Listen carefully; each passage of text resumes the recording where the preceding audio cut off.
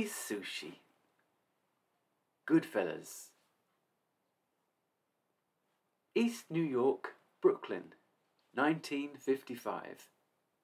Henry always wanted to be a wise guy. His first job was working for Paulie Cicero at the cab stand. He can barely see over the steering wheel, but he's parking Cadillacs.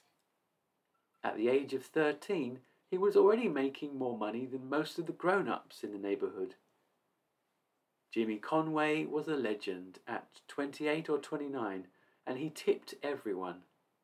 People got $100 bills for opening doors, or just keeping the ice cubes cold. Jimmy was one of the most feared men in the city. He was first locked up at the age of 11 and was doing hits for mob bosses at 16. He was one of the biggest hijackers of booze, cigarettes, razor blades, or shrimp and lobster, which went really fast. When Henry is arrested for the first time selling black market cigarettes, all the wise guys applaud him because he broke his cherry. In 1963, $30 billion worth of cargo moved through Idlewild Airport. It was effectively Paulie's airport. Whenever they needed money, they'd rob the airport. Anyone who complained twice were hit so hard they never complained again.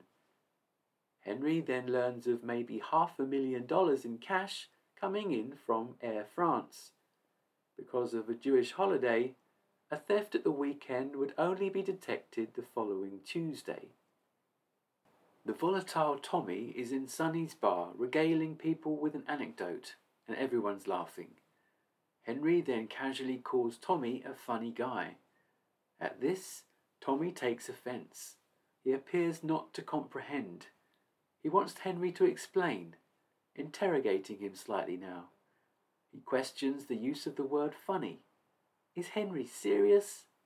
Tommy's really upset by this, and everybody at the table has fallen silent. Anthony tries defusing the tension, but Tommy slaps him down, getting still more agitated. Tommy really can't believe his ears. Did Henry even just say that about him? Funny like a clown? He amuses him? Henry's on the back foot now, in front of everybody, and Tommy seems ready to kill.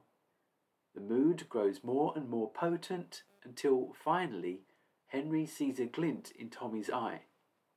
He realizes he's being put on the spot by his friend the whole time, and the table can breathe again at last. When Sonny then approaches Tommy to pay his $7,000 tab, the whole place erupts into laughter as Tommy sends the bar owner packing. Tommy needs Henry to go on a double date with him, his new Jewish girlfriend and her friend Karen. Henry is impatient and rude to Karen throughout. He doesn't even show up to the next date. Furious, Karen makes Tommy drive around to find Henry. He's at the cab stand where Karen yells at him in front of everyone. Henry can't stop thinking that she has great eyes, like Liz Taylor. Henry covers up the Catholic crucifix he wears around his neck so Karen's mum doesn't see. They go out for the night. Henry can park directly outside the club and not get towed, and gets VIP treatment everywhere. As the two walk through the kitchens, Henry is tipping everyone they meet along the way. In the main room of the club, a special table arrives by porter, just for the two of them. Karen considers Henry an exciting guy. Wig seller Maury owes Jimmy money, but it's only when Jimmy starts strangling Maury with the phone lead does he agree to pay. Then Henry learns that Karen has been attacked. Henry confronts the man and pistol whips him repeatedly, leaving him bloodied on the floor. He then makes Karen hide his gun somewhere, thrilling her at the thought. The couple is soon married, Henry wearing a yarmulke. Karen's new extended family talks about violence, angry husbands, and alcoholics all the time. When Karen asks about prison, Henry says no one goes there unless they make themselves get caught. Karen finds herself soon normalized to the crime everywhere, seeing Henry now as an enterprising hustler. Their tight social group helps gloss over the nastier side of wise guy life. June 11th, 1970. Queens, New York. At Henry's bar, a made guy, Billy Batts, is relentlessly humiliating Tommy. Soon, Tommy's so angry he fetches a gun and shoots Batts in the head. Since Batts was a made guy of the Gambino crew, Tommy should have had a sit-down first. When later asked about Batts' disappearance by Paulie, Henry denies all knowledge. While the wise guys play cards, Spider forgets to bring Tommy his drink. Tommy humiliates Spider and even shoots him in the foot. He later reappears with his foot in plaster. When Spider calls out the violent Tommy, Spider soon lies dead. Wife Karen visits Henry's girlfriend Janice's apartment and threatens her loudly over the intercom. Later, in bed, Henry must dissuade Karen from shooting him in the face. He throws her on the floor and marches off loudly, hitting things. Jimmy and Henry go to Tampa, Florida to get money from someone, even threatening to throw him into the lion's enclosure at Tampa City Zoo. But the man's connected to the FBI and Jimmy and Henry get 10 years in prison. Henry's taken to prison in a limousine. Meal times in prison were always grand events. Paulie did the prep work, slicing the garlic so thin with a razor that it liquefies in the pan with a little oil. Vinny did the tomato sauce. Wise guys ruled the joint. A typical bag of supplies would contain bread, peppers and onions, salami, prosciutto, cheese, scotch, red and white wine, and drugs to sell to the other prisoners, while also tipping the staff. The other prisoners lived like pigs. Karen meets Henry at the prison gates when he's released. Henry's family go to Paulie's house for a lavish celebration meal. Paulie tells Henry not to get involved with the drugs now he's out. Henry continues with his Pittsburgh cocaine connections anyway. Henry makes $12,000 in just the second week trading, so he enlists Tommy and Jimmy to help as the business expands.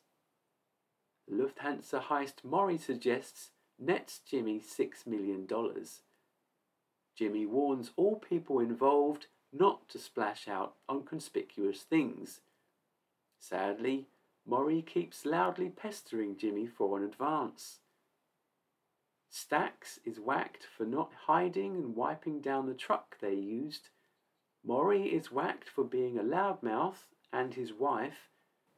Jimmy soon finds it easier to just whack people involved instead of paying them their share. The authorities were finding bodies connected with the heist everywhere for months. They found Frankie Carboni in a meat truck, and it took them 2 days to thaw him out for the autopsy. Jimmy and Tommy are over the moon that Tommy is getting made, a great honour for wise guys. You had to be 100% Italian to be made, so they could trace your ancestry right back to the old country. When Jimmy finds out that Tommy's instead being killed, mainly because of the Batts killing, he's furious. They even shot Tommy in the face to rule out an open coffin at the funeral. Sunday, May the 11th, 1980. Henry is worried about a helicopter following him. He takes some guns to Jimmy's house, who won't accept them because they won't fit his silencers. Henry then collects his brother from hospital and leaves him stirring the meat gravy for later. Against Henry's wishes, babysitter Lois carelessly talks on the house phone about flights and drugs. Henry collects the mixed cocaine from Sandy's place, and at 10:45 p.m. they all sit down to eat. When Lois says she can't fly without her lucky hat, Henry prepares to drive her over to get it. In the car, police hold Henry at gunpoint. With the police now at the door, Karen hastily cuts through bags of cocaine to flush the evidence down the toilet. The aftermath. The narcs had been watching Henry's operation for months, including phone taps and surveillance. In prison, this time without Paulie's support, Henry's worried he'll be whacked. People like Paulie might think he's going to inform on them. Karen gets her mum to put her house up for bail. When Henry discovers Karen flushed away $60,000 worth of cocaine, his nest egg, both lay sobbing on the floor. Paulie later hears Henry's desperation and gives him $3,200 cash to never contact him again. If you're part of a crew, your killer doesn't announce himself. He'll come as your friend. So Henry meets Jimmy in a public place they both know. He wants Henry to go to Florida with him and Anthony to do a hit, but Henry fears for his life. Henry and Karen consider witness protection schemes. She's concerned she'll never again see her parents. From his new house, he orders spaghetti and marinara sauce, but all he actually receives is egg noodles and ketchup. Based on a true story. Starring Robert De Niro, Ray Liotta, Joe Pesci, rated 18, directed by Martin Scorsese, released in the UK 1990, runtime 2 hours 26 minutes.